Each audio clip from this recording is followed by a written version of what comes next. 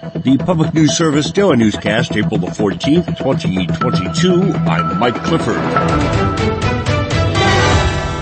We start off in Wisconsin, where after a lower court held they weren't a valid way to cast a vote, the state Supreme Court there Wednesday considered whether or not absentee ballot drop boxes are permitted under state law.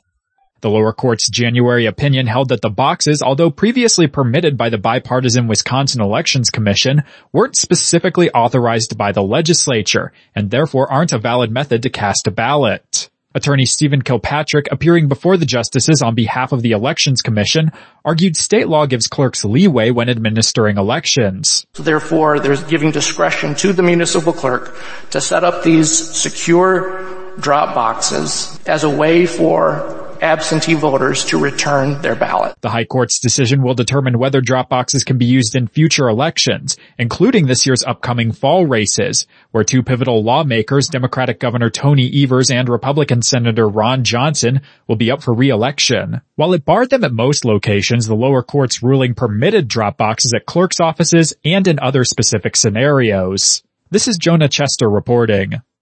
The lower court's order barring drop boxes has previously been both upheld and blocked by the state Supreme Court. In both cases, they did not rule under the underlying legal validity of the boxes. And with the June 7th midterm primary election less than 2 months away, clean election groups are working to clear up misconceptions and recruit some nonpartisan poll monitors to make sure that things go smoothly. During the pandemic, the state started sending mail-in ballots to every registered voter, and last fall the legislature made that permanent. But Alessandra Lozano with California Common Cause says a lot of voters mistakenly think we've done away with in-person voting. We've been encountering a lot of folks who think that we are exclusively a vote-by-mail state now because of the passage of AB 37, and we're reminding people that they have multiple options, whether it's by mail or in person. I'm Suzanne Potter. 6 years ago, state lawmakers passed the Voters' Choice Act, which allowed counties to expand early voting and set up local vote centers with the option to reduce the number of neighborhood polling places. And Frank R. James, who law enforcement officials say perpetrated the worst attack on New York's subway system in years, was taken into custody Wednesday. That was about 24 hours into an expansive search that began after at least 10 people were shot at a Brooklyn subway station. That from the New York Times. James was apprehended thanks to a tip that came in from a McDonald's near 6th Street and 1st Avenue in Manhattan.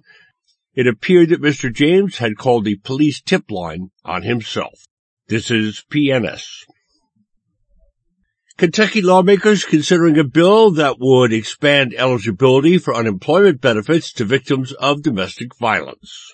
House Bill 83 would require claimants to provide documentation such as police records, court records, or sworn statements by shelter workers, clergy, or medical professionals. Supporters of the bill say expanding eligibility will keep more families safe. Bill sponsor and Democratic Louisville Representative Nima Kulkarni says the bill is a good policy for investing in the state's workforce for individuals that are in urgent and desperate situations. I think it's important that people recognize that because there's a lot of stigma and a lot of silence around the issue of interpersonal violence, that we don't, as policymakers, always focus on or take into consideration the needs of those individuals experiencing this. According to data from the National Institutes of Health, domestic violence offenses lead to the deaths of around 40 Kentuckians a year. The bill sits with the Kentucky Senate for final action today, the last day of the legislative session. Nadia Ramlagan reporting. Meantime, Michigan cities among those working to curb the devastating impacts of climate change by reducing their carbon footprints and expanding resiliency and mitigation efforts.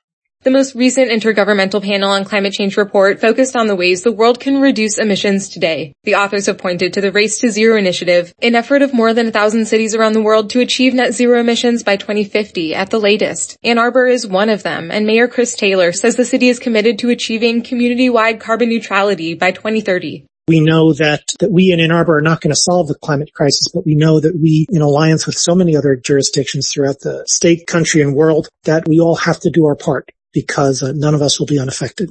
Taylor says strategies range from deploying solar energy to building out electric vehicles in city fleets and improving pedestrian and cycling safety. I'm Emily Bolke reporting. Finally, our Emily Scott tells us in Pennsylvania, April is one of the months with the highest risks of wildfires.